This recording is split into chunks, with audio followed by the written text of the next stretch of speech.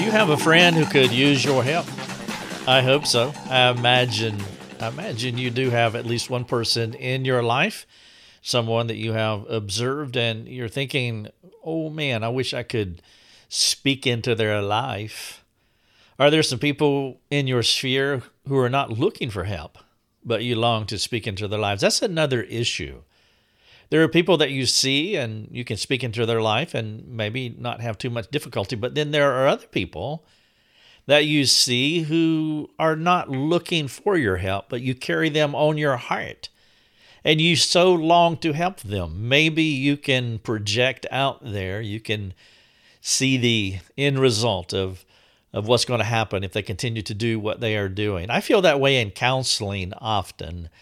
I've described it this way. Sometimes to some people, I would say that I'm like a guy sitting on the rim of the Grand Canyon in a lounge chair, and I'm watching people walk right by me and fall off into that deep hole of the Grand Canyon, and there's nothing that I can do, as though I have tape on my mouth. I long to say something. I want to wave my arms and say, stop, but not only are they not listening, they are not seeking any kind of help whatsoever.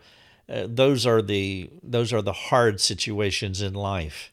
I know most biblical counselors, because they love people and they want to see people transformed, they can become overwhelmed by this problem as they look out upon the fields and they see so many people that are hurting, and many of them are running as far from them as they can. And if you're not careful, if you're not guarding your heart, you can be overwhelmed. But it is even more personal and more painful for those who are closest to us. This is the holiday season in the United States as we're heading into Thanksgiving and Christmas. Usually it's this time of the year when people are really thinking about those folks who need some help but aren't seeking help. And therefore, I want to share with you this podcast, and I hope that it will be a benefit to you. By the way, I am Rick Thomas. Thank you so much for joining me for Your Daily Drive. Your Daily Drive is the podcast where we put our article content in audio format. So if you prefer, you can just listen to it. Many people do that. In fact, most people do that. Podcasting is the new thing. It's been around for a number of years now.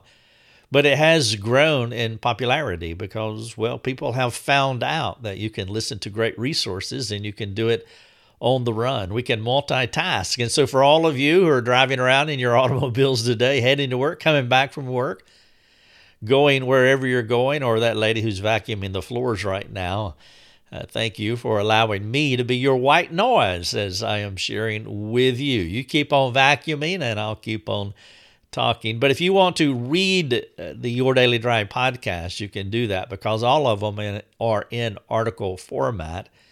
And so there is an article on the website. The title of this podcast, by the way, and that article is Tips on Helping the Person Who Does Not Want Help. That person that you have in mind right now. Perhaps you are married to that individual. Maybe, I know for many of you, it's your child. You have at least one child who needs your help, but they do not want your help. And that is most definitely a difficult situation. Well, I want to share with you, I say there's tips. I want to give you 10 tips. I want to share with you 10 things to think about. And you can write these out. By the way, I made this into a little graphic. It's a Facebook post, actually. You can post this on Facebook, but more importantly, you can post it on your refrigerator, and you can think about these 10 things as you think about that person who needs your help, but they're not asking. I also have a little short 90-second video here that you can look at, and as always, I have 3 more articles linked in this one, and so if you want to, you can go a little more in depth in this idea of helping people and how to help people. And again, specifically in this podcast, we're talking about helping the person who's not looking for your help. And honestly, the first and most important thing to remember is to keep on loving that person. You want to be careful here because sometimes it can be easy, it can be a temptation to just give up on the person. You want to think gospel here. You want to think how long God persevered with you. We have a persevering God. He persevered with you, loving you while you were a sinner, while you were sinning your brains out. God was loving you and loving me. And so you want to make sure that you have affection for the individual. There must be some kind of love for this person, and it must be always riding in the background of your thoughts, your attitudes, your words, your actions. If you do not have genuine care, whatever words or actions, whatever they may be, you will stain them by your frustration, your impatience, your annoyance with the person. That's why I say that your affection, whatever that may be, needs to be riding in the background, needs to be riding down in your heart. So when your words and actions come forth out of your heart, they won't be stained by frustration, impatience, and annoyance, but they will be saturated with kindness and affection and love.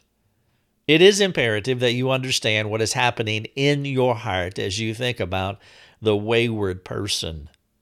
Now, as you discern your heart, there are at least two things going on inside of you. If you care about this person, which you do, and they are not changing, and you want to help them, it is critical that you discern what is going on in your heart as you think about that wayward person. Now, there are at least two things that are going on inside of you, and both of them are tied to fear. One is you're afraid of how they may end up, is the illustration that I was using earlier, sitting on the rim, at the rim of the Grand Canyon, and you're watching people file by you as they are heading off into the ravine as though they are blindfolded, and you have tape on your mouth and you can't say anything. And so as you think about their life, you look at their trajectory, you see where they have been in their past, and you can, you can somewhat approximate what their future will look like. Their future will look like their past in some way, except it will probably be worse. This is the way it works. We are incrementally getting worse, or we are incrementally getting better. For the Christian, we should be incrementally getting better. That's called progressive sanctification. But for those who are rejecting Christ, whether they are believers or unbelievers, but if they are refusing to walk in a path of righteousness, they are not static. They are not neutral. They are not staying the same. They are incrementally getting worse. And so I say that you can look at their past and determine what their future is going to look like, except, of course, their future will be a little bit worse than their past because they're getting incrementally worse as they continue down a path of unrighteousness. And so as you look at them, one of the things that's going on in your heart that is tied to fear is that you are afraid of how that person may end up. The second thing that possibly is going on in your heart that's tied to fear is you're concerned about how they may respond to your help. And that is a big deal. I mean, who wants to confront people? That is not an enjoyable thing, and you should not enjoy it. You should go in it with sobriety, but it's so easy to go in it thinking about how they may respond, meaning that they are going to respond adversely, reactionary to whatever you say. And so you want to guard your heart, understand what is happening in your heart as you think about the wayward person. And again, both of those things are tied to fear, how they may end up or how they may react to you if you say something to them. Now, perhaps you will not be able to help this person change as possible. Perhaps you may not be able to cooperate with the Lord and work with this person as a come alongside friend. But one thing that you can do for them, you can pray for them. You can do what Paul said in 1 Thessalonians 5:17, pray without ceasing. It will be your prayers for them, your praying without ceasing for them, that will buoy your love for the individual. And so one of the ways that you can maintain affection for the person is by praying for the person. If you are regularly praying without ceasing, as Paul says in Thessalonians 5:17, if you are regularly praying for this person, you will be able to maintain some kind of charity toward this individual. And out of that humility, the Lord may give you the empowerment and the insight to love him well and perhaps do something to help the individual who is wayward. But let me give you a prayer caveat. As you are praying for this person, remember that our prayers are subjective. I mean, at best, our prayers are subjective, and our prayers for others can really be subjective, meaning that we could want something so badly for the individual that we may be too impulsive on what we believe God wants us to do. And so it would be wise to let any action steps that may come from your prayer life to sit in your mental incubator for a while before you act on them. Having a healthy self-suspicion, even about your prayer life, will serve you well. You know, at times we can lace our prayers with what we want, which ends up damaging the relationship that we want to help. And so that's my prayer caveat. How many times have you felt like something was from the Lord, but acted on it too quickly, and upon backward hindsight glance, as you look through the rearview mirror, you see that your prayer proved that your emotions about the person were stronger than your assumed illuminations from the Spirit of God? We can be subjective in our prayer life, and we can think we're hearing from the Lord when in actuality we are not. This kind of impulsiveness is what I call the ready, fire, aim method for responding to annoying people. It's a knee-jerk reaction. I mean, if you spend 5 minutes on Facebook, that's all you need to see this acted out in the public square. Prayer works. Prayer is critical. But prayer incubation is wise, is humble, is sanctifying. And so if you think you know what you need to do, spend a little more time in prayer incubation before you go out there and do something that you may regret. Perhaps something else that you can do is, before you make those action steps, is you can bounce it off a friend just to get some more clarification. Again, prayer is important, but prayer can be so subjective that we map what we want over what actually needs to be done. Another example of this reactionary kind of thing is the reactionary email that you later dreaded.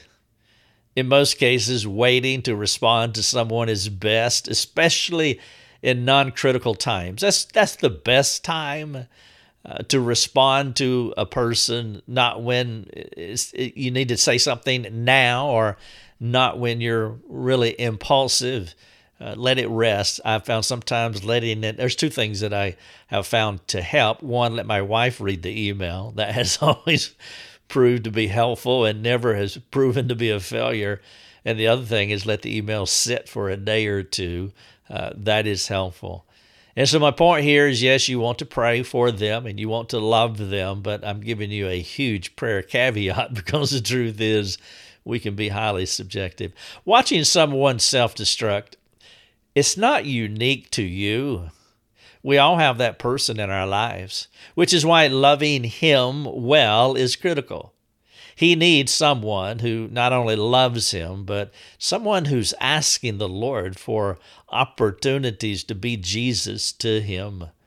I mean, he may never know this, or he may not know it for a while, but to have somebody who loves him and who is buoying up that love by a praying without ceasing prayer life, well, that is an amazing gift. There is a difference between a person looking for help and the person who needs help but is not asking. If he's not asking, he's not searching. Thus, you want to be careful about inserting advice where it may not be appreciated. It's like walking up to a person on the street and telling him, "Hey, I want to teach you how to play the guitar." Well, if he's not interested in what you're offering, it would be hard to make him amenable to what you'd like for him to do. Rarely will you have opportunities to help people according to your timetable.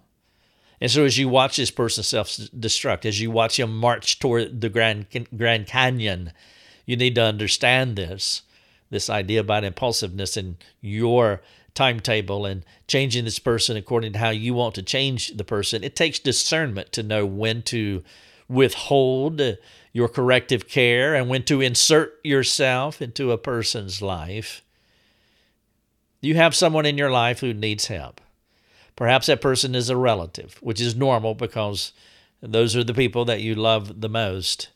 You pull the most for those who are the closest to you, and you hurt the most for those who are closest to you, and you're more offended by those who are closest to you, and you see the shortcomings of those who are closest to you. And so the question is, well, how do I help this person? And I want to give you a few tips, which is really what this podcast is about.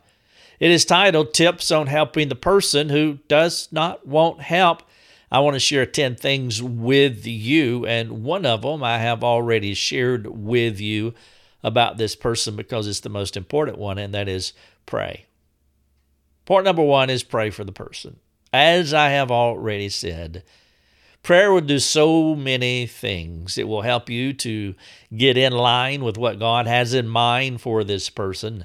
It will guard your heart against all kinds of things, and it will help you to have that affection that you need for that individual. Have you ever been corrected by someone who didn't have affection for you? Possibly. How did that feel? Their correction was stained with frustration and impatience. Well, if you spend adequate time praying for this person, it will help you to maintain love for them.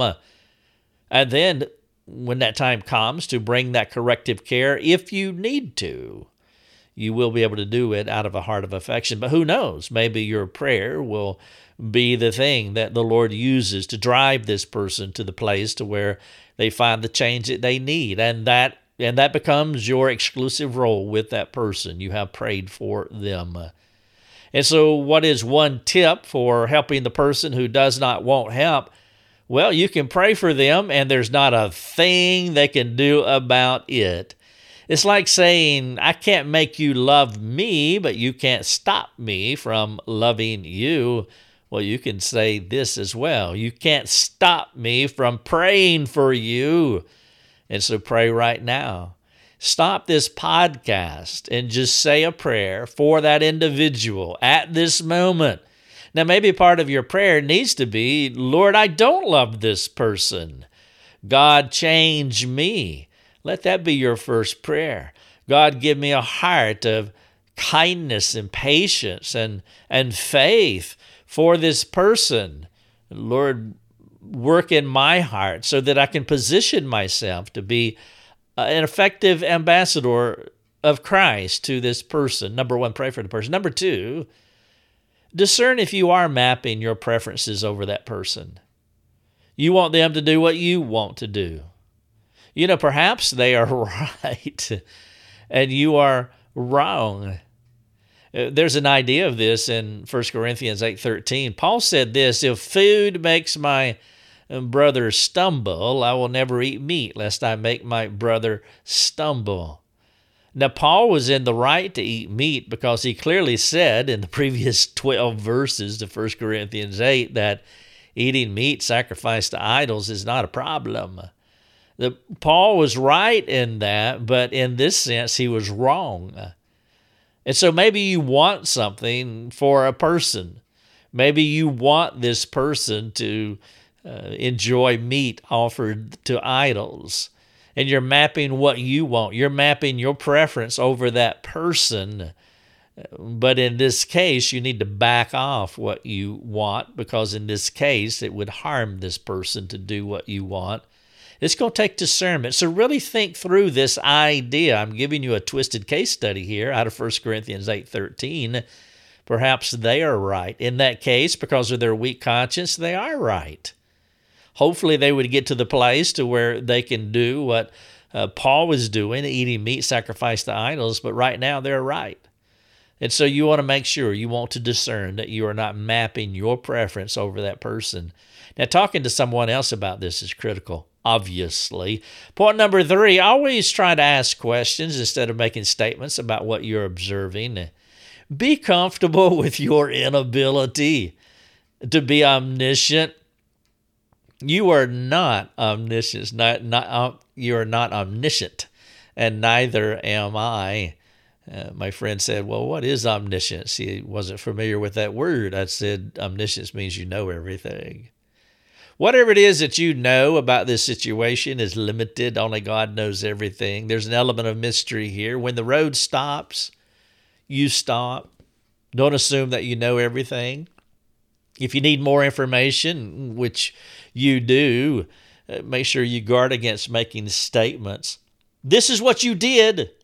That's an omniscient statement there.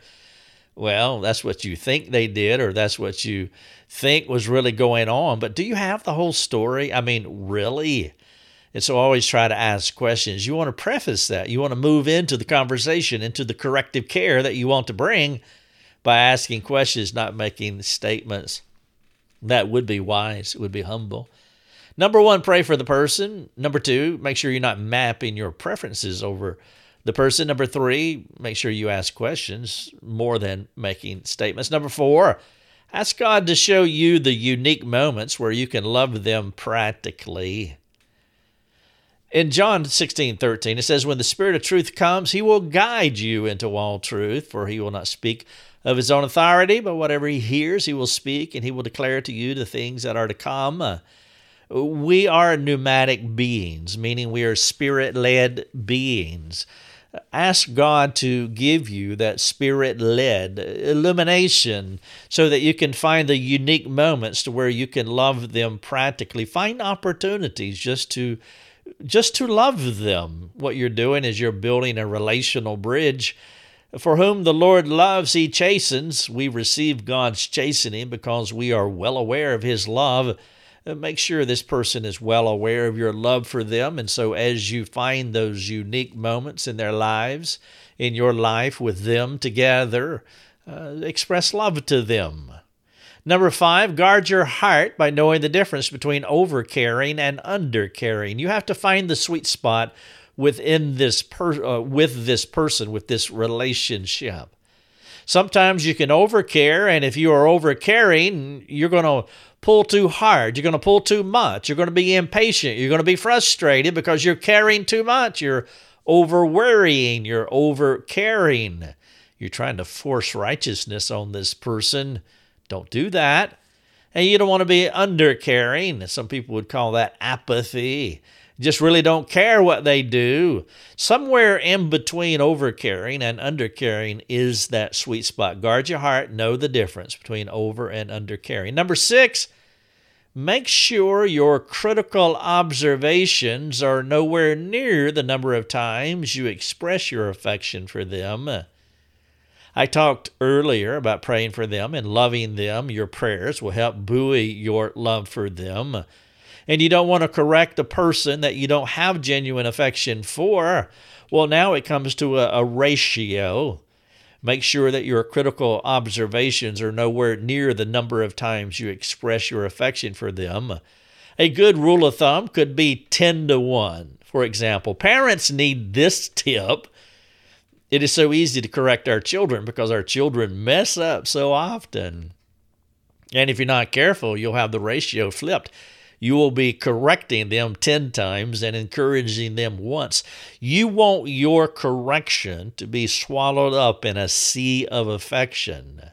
Make sure that your critical observations are nowhere near the number of times you express affection for them. Number 7, determine if what you are observing is about their salvation or their sanctification. There's a big difference here. If you are talking about their salvation, then it's obviously more critical. That's the most important thing in all of our lives. Our greatest need is God's forgiveness. There is not a need greater than God's forgiveness. If we aren't forgiven, we're going to hell. And so you want to discern, is this about salvation? Now, again, I know that that's a subjective assessment. How can we know that we know that we know where we can't? Not in an absolute sense. As you probably know, there are people who seem to be entirely sanctified, but they're not Christians. They seem to be hitting all the marks, but the truth is they're not saved. Don't be surprised by that. And then there can be people that we have judged as not being Christians at all, but they truly are. So we want to be careful as we think about this. But as best as you can discern, are we talking about salvation or sanctification? If it's salvation, it is critical.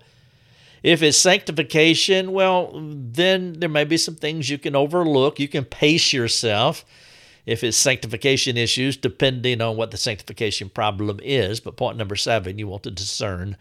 Are we talking about salvation or sanctification? Number 8, don't bug them about how they need to change. This is his forcing righteousness idea. And again, the people that are closest to us will be the ones that we will push the hardest, become more impatient, quicker than maybe someone else that we don't love as much. So don't bug them about how they need to change. Number 9, encourage them, but not so much that it comes across as you're working them. This is not a ploy. This is not a strategy that you implement for a good outcome. No, this has to be genuine. It must be pneumatic, spirit-led. It must be from the heart. You want genuine affection for the person, and you want to encourage them, bless them, help them, but it comes from a pneumatic leading, that you're spirit-led. You're just not doing it because you're working for a greater good. And so make sure that this is pneumatic love that you're expressing to them. And then number 10, talk privately to your closest friend about these things, because there is so much subjectivity here about the things that I'm sharing with you. And as I spent a little bit of time earlier talking about that prayer caveat, how we can pray, but we're not really praying in a submitted way. We're more praying in a driving way, where we're driving our prayers and trying to get God to do what we want God to do. There is so much subjectivity here that you really do need a human helper to come alongside you, to help you, to govern your thoughts. It is one of the beauties and the privileges and satisfying safety nets for the Christian. Iron sharpens iron. A friend loves at all times. And having a friend that you can go to and bounce these ideas off of, that is a fantastic thing. And so what you have here are 10 tips for helping the person who doesn't want help. What a gift that you can give to someone. They are not aware. They are not seeking. They don't care. They're not looking for your input, but you are modeling your persevering Lord. You are being persevering in their lives. You're going to be persistent. And you can do it in so many ways that it doesn't necessarily feel intrusive. It doesn't necessarily feel like you are tweaking them with a wrench or a hammer, but they are feeling you being Christ to them.